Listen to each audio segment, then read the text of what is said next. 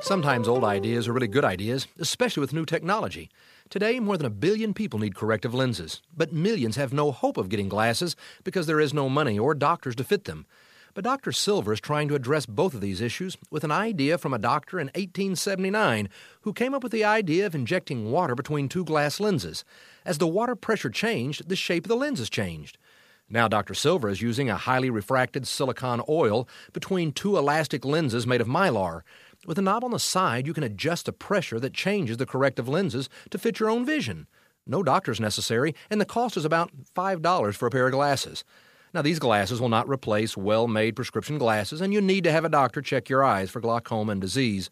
But for millions of people in third-world countries that have no hope of ever seeing a doctor, this may be the answer. An idea from the 1870s is now ready to be used effectively. Sometimes the old ideas are still the best ideas. That's something to think about. I'm Bob Long with St. Luke's Methodist Church.